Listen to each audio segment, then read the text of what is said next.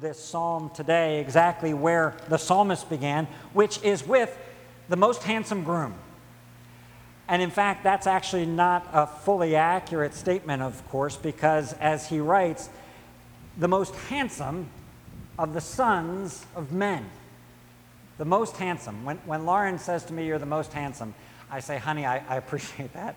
I know I'm not the most handsome of the sons of men, but I appreciate you thinking that that's the case." But nevertheless, this is lofty language here in describing the king. And it's characteristic of the psalm as you go through this to see all of the language that is used in this way. But it is, in fact, not simply flattery. And it's not vain flattery that is being used by the psalmist. It is allowing a wedding to do exactly what weddings do. They magnify, they intensify all that is best in word and in ceremony, in dress. Weddings cut through the ordinary to take us to a world of ideals and images, and allow us for a moment, even if for just a moment or just an hour or just a few minutes, to put aside the mundane, to put aside the regular, to put aside all of the troubles that exist in our life and all of the troubles that will inevitably exist in every marriage. And it lays those aside so that if only for a brief time, we can rest together in the poetry of the word, in the splendor of the dress, in the dignity of the ceremony that is set before us. But this groom, even in his ordinary life, even in his everyday life, this groom, described here in Psalm 45, is no ordinary man. He is the king. Now, which king he is difficult to say. We don't have a specific description. Could be Solomon. That probably makes the most sense. But in any case, without a name, it makes the psalm more easily generalized to a variety of kings, useful for a number of royal weddings. And what an extraordinary description of this king that we have. He is handsome. He's gracious in his speech. He's not just good looking, but he can speak well also. That reminds me of a movie. What's that movie? Roxanne, with Steve Martin. You got a guy who's really good looking, but he can't speak at all. Well, this king is handsome and gracious in speech. He's blessed of God. He is armed with a sword and with a bow. And with that sword and with that bow, he is able to defend his bride. He's able to defend his family. He's able to defend his kingdom against any enemies. He's able to protect. And all of that he does in splendor and majesty as it keeps getting repeated in the psalm. He rides out, verse 4, he rides out for the cause of truth and righteousness. And when he rides forth for truth and righteousness, you can imagine that and you can say, yes, that's great. And it's wonderful. And then we get inserted right between truth and righteousness, that marvelous word, meekness. He rides out for truth and meekness and righteousness. In his power, in all of his glory, he doesn't overrun the weak. He doesn't ignore them. Rather, he uses his power, he uses his glory to look after those who are weak, to look after those who are meek. And so while he is glorious, he's not pompous, but he's rather one who defends those who have little. It's intensified language, to be sure, all throughout this description in verses 2 through 5. But what happens when we get to verse 6? When we get to verse 6, we read this, and you look at it and you read it and you go, how can you say this about a man? Your throne, O God, is forever and ever.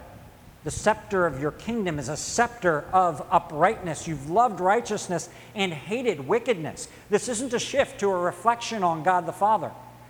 This is directed still to the king. Your throne, O God, is forever and ever. And the answer to understanding that is to understand the nature of Israel's kingship. Israel was king, Israel had a king, and that king was under a king. And so the design of Israel's king was to get you to look to another king. He was a symbol of God as king. And so what we have here in this particular portion of the psalm is not merely an intensification or a magnification of the role. It is a prophetic intensification.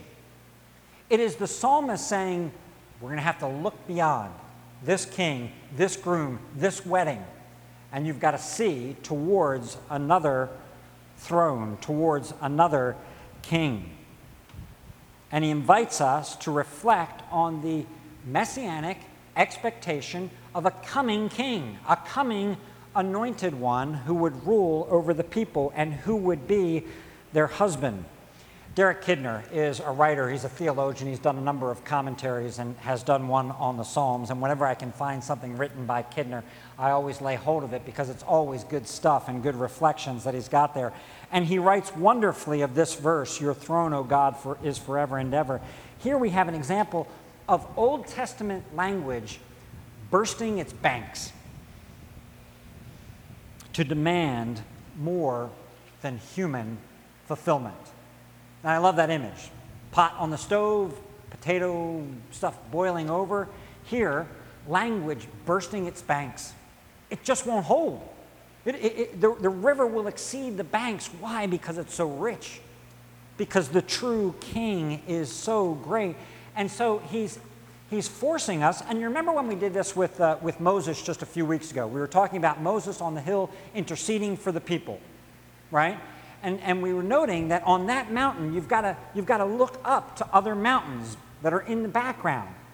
You've got to look up to Calvary. You've got to then look up to the heavenly Mount Jerusalem. And the same kind of thing is going on here. While you're looking at this wedding, there's another peak.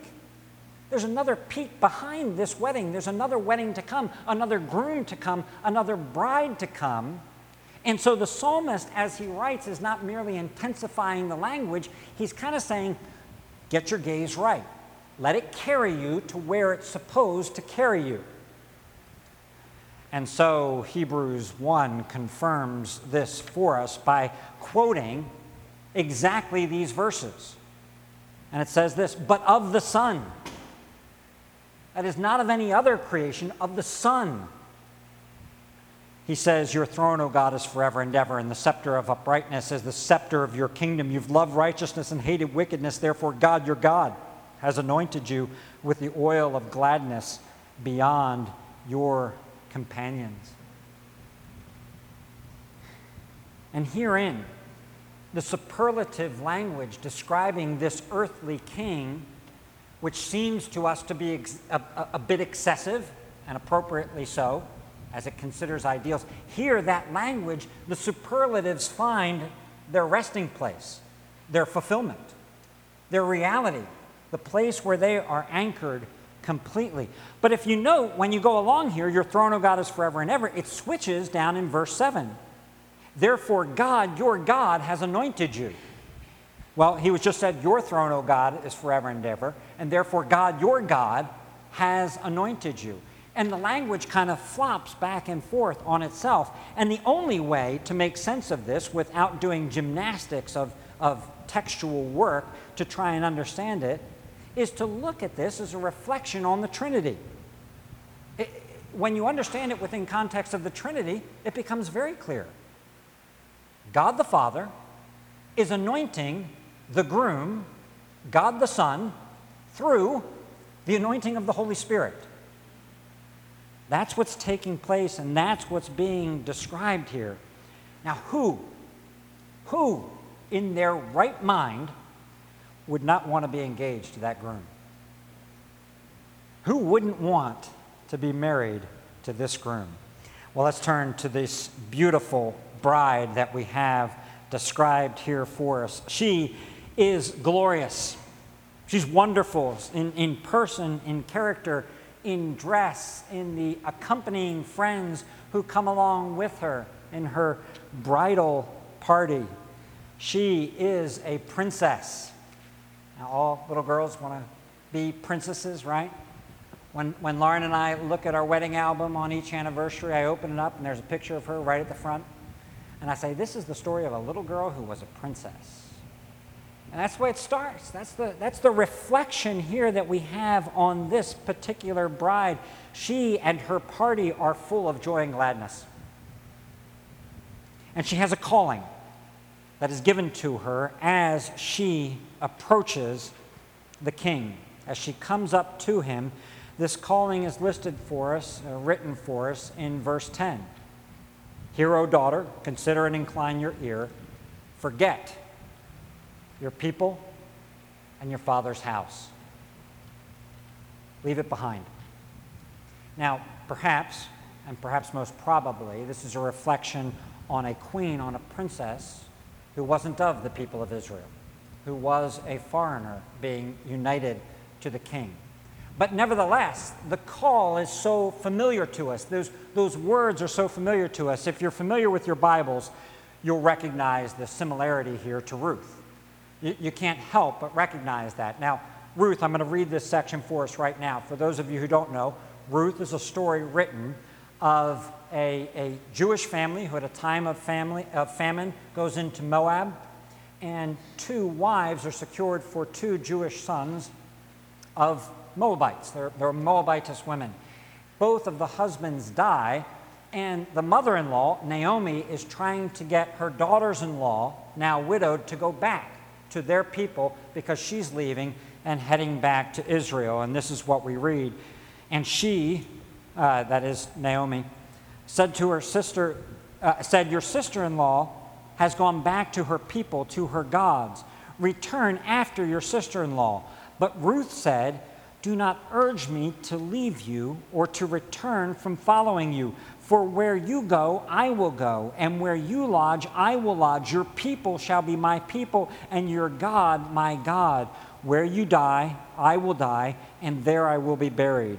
May the Lord do so to me, and more also, if anything, but death parts me from you. Ruth says, I'm going with you. And the psalmist says to the bride, as she comes forward, forget all the past. Leave all of that behind and cling now to your husband. And of course, this simply echoes words from Genesis, and words that are repeated by the Lord, that apply both to the husband and to the wife. That you've got to leave and cleave, is the way it's put. Leave your families, leave that which has come before, and cleave then to one another. And that's what is pictured for us here as well. If you want to think of this in terms of the New Testament, which is where we're going to head with this, think of Paul. Paul says this, forgetting what lies behind and straining forward to what lies ahead, I press on to the goal of the upward call of God in Christ Jesus our Lord. I leave that past behind, whenever it was, whether it was glorious, whether it was hard. I leave that behind. And now I press on for the upward call of God in Christ Jesus. Now we can understand that. We can understand leave and cleave. That can make some sense to us. But sure to rankle our modern sensibilities is the call that is found at the end of verse 11. Since he is your Lord, bow to him. Now the preacher is tempted to say regarding this command to bow, that she is commanded to bow because he is in fact a king. This is not a reference to her role as husband. It is a reference to his role as king. And therefore you should bow to him because he is the king, but it just won't do. He is her king husband. That's who he is. And if we look through Scripture and we see how Sarah is praised for calling Abraham her Lord, it will not allow us to ignore this call to bow before him. It will not allow us to reject it, to cry that that's oppression, that it's injustice, that it's Neanderthalic, that it's arcane obeisance. You have to look at what happens. Look at what happens. She is granted a position. Verse 9, at your right hand stands the queen in the gold of Ophir. The one who is bowing becomes the one at the right hand who is full of the gold, dressed in the gold of Ophir. And as she bows, verse 12, the people of Tyre will seek your favor with gifts, the richest of the people. In other words, she bows, and in her bowing, she is immediately exalted and the one who is receiving gifts. Why?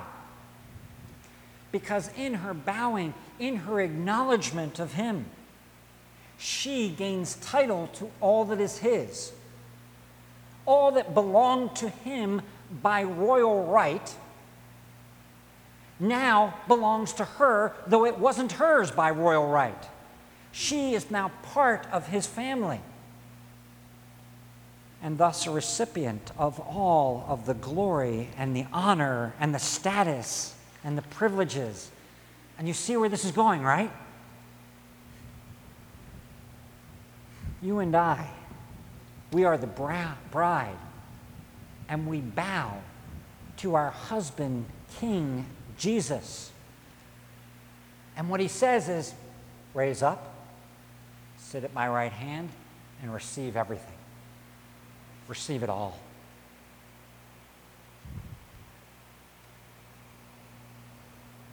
The bow. If it seems to you arcane, think. It is the posture that we are called to take before our Lord Jesus Christ. Marriage is not first. The relationship that we have to Christ is first. Marriage is designed to show us what that relationship is like. If you find her bowing to be distasteful, how can you not find the bowing to Jesus Christ to be distasteful as well? How can you not find the fact that the Son of God obeys his Father? He does his obeisance to the Father, humbling himself, taking the form of a servant, becoming obedient to the point of even death on a cross. And what happens to him? To that one is ascribed all glory. To him every knee will bow and every tongue will confess that Jesus Christ is Lord. You see, we take this obeisance, we take this bowing, and we find it to be a terrible thing. And God says it is the posture of dignity. It is a restoration of your place as a worshiping people before me. I skipped a verse. The most handsome husband, a beautiful bride, and finally, a beautiful desire. Verse 11. And the king will desire your beauty. Our world is full of ugly desires. It is full of cheap thrills, of shallow desires that promise much and deliver little. If the Bible affirms and confirms anything, it confirms the comprehensive corruption of our desires. But never forget this. Desire is not the problem. Desires are not the problem. You will not have advanced in holiness when you say, I have no desires. Corruption is the problem, not desires. Growth in your Christian life is not the killing of desires. It is the redirecting of the desires to that which is true, good, lovely, pure, perfect. Don't kill the desires, kill the corruption, return the desires to their proper object. And then you'll understand what the paths were cut for.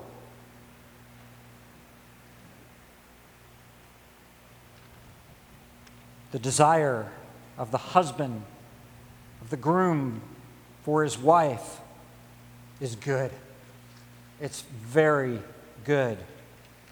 Thus affirms the Song of Solomon, I am my beloved's, and my beloved is mine, and his desire is for me. His desire is for me, and then in another place, he is altogether desirable.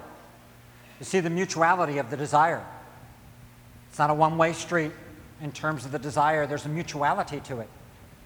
He desires her, she desires him.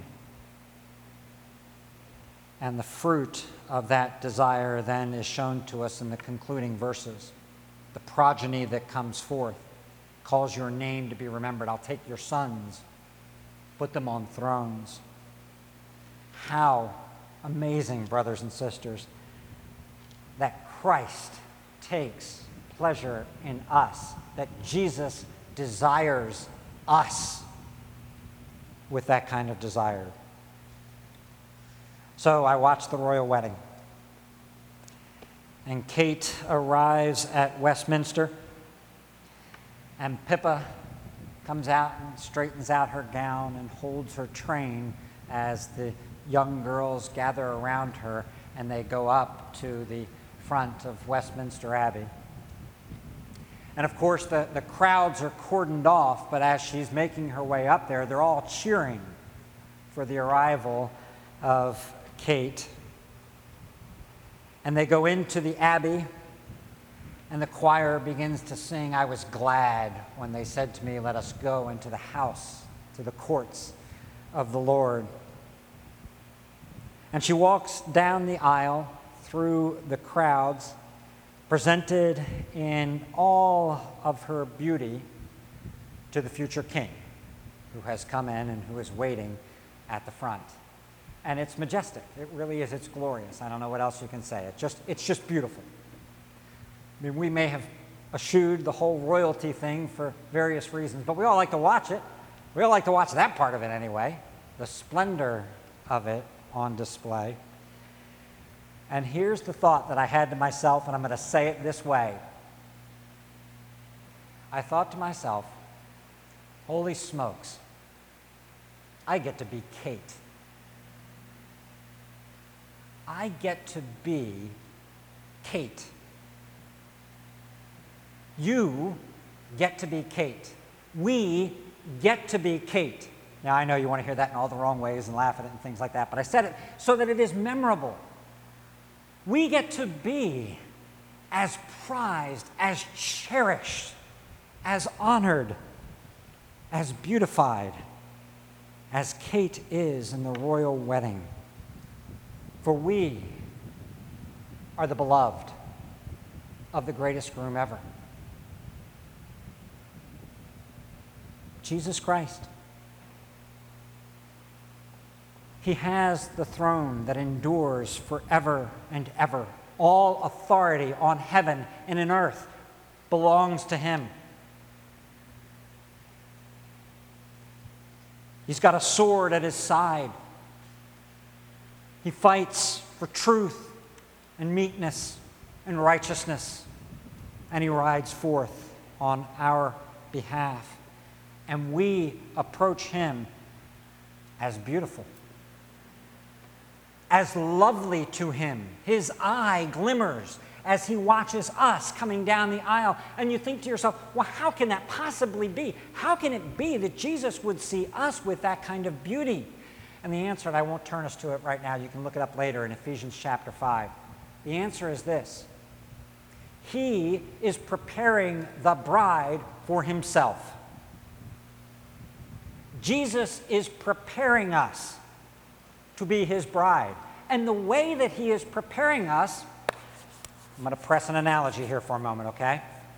The way that he is preparing us is he has sent to us the greatest stylist ever, who can make anybody look good. And the name of that stylist is the Holy Spirit. And that stylist doesn't just cover up things on the outside, put on a cake of makeup so that we look good. What that stylus is able to do is the Spirit of God is able to come into the heart and to transform that which is most ugly in us, that which is the seat of all of those corrupted desires. The Spirit of God is able to take that, work it, renew it, so that we are preparing ourselves in the Revelation passage, so that the Spirit of God, on behalf of Him who sent Him, Jesus Christ, is preparing us so that on that day, you and I walk down the aisle in the beauty of holiness. You and I walk down the aisle without spot, no wrinkles, and no blemishes. It's good work, started now to be completed at the day of Christ Jesus. And He says to us, as we get to the front and we bow to Him, "You're mine, and I am yours." You're mine, and I am yours. Welcome to the glory, to the rest, to the home that I have been preparing for you, for us. Receive everything. It's all mine. You didn't have any royal dignity in and of yourself. You didn't have any royal blood coursing through you. You're married to the King. That makes you the queen, at the right hand of the King, dressed in the gold of Ophir. Whether you are single or married, child or adult, it makes no difference. Christ is our sealed engagement. The Spirit of God is our sealed engagement, that we will be wedded to Jesus Christ through faith and belief in Him. Now, if you're here today and you say, I don't know Jesus in that way, I'm not sure I believe in Jesus. Nearly the last words in your Bible are this: the Spirit and the bride now being us, the church, the Spirit and the bride say, "Come. Come. Join." If you are in Jesus Christ, I have one application for you today. Just one. Join the psalmist. Let your heart be stirred by a goodly theme, the wedding feast of the Lamb of God. Now I'm going to invite you to do something. In preparation for that day, you don't have to, but if you're able to and you would like to, you have kneelers in front of you. If you would like to kneel with me before the King, I'm going to kneel before you, and we're going to pray together before our God and King. So if you'd like to, pull the kneelers down. If not, that's fine.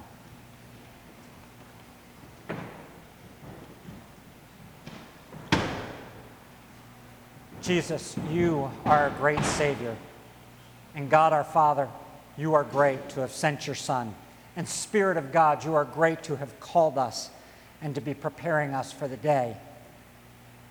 Lord God, be honored. You are our King, Jesus. Thank you for laying down your life. Thank you for pouring out your Spirit. It is a good theme. Fill us, your people, with joy and gladness as we await the day. We pray in Jesus' name. Amen.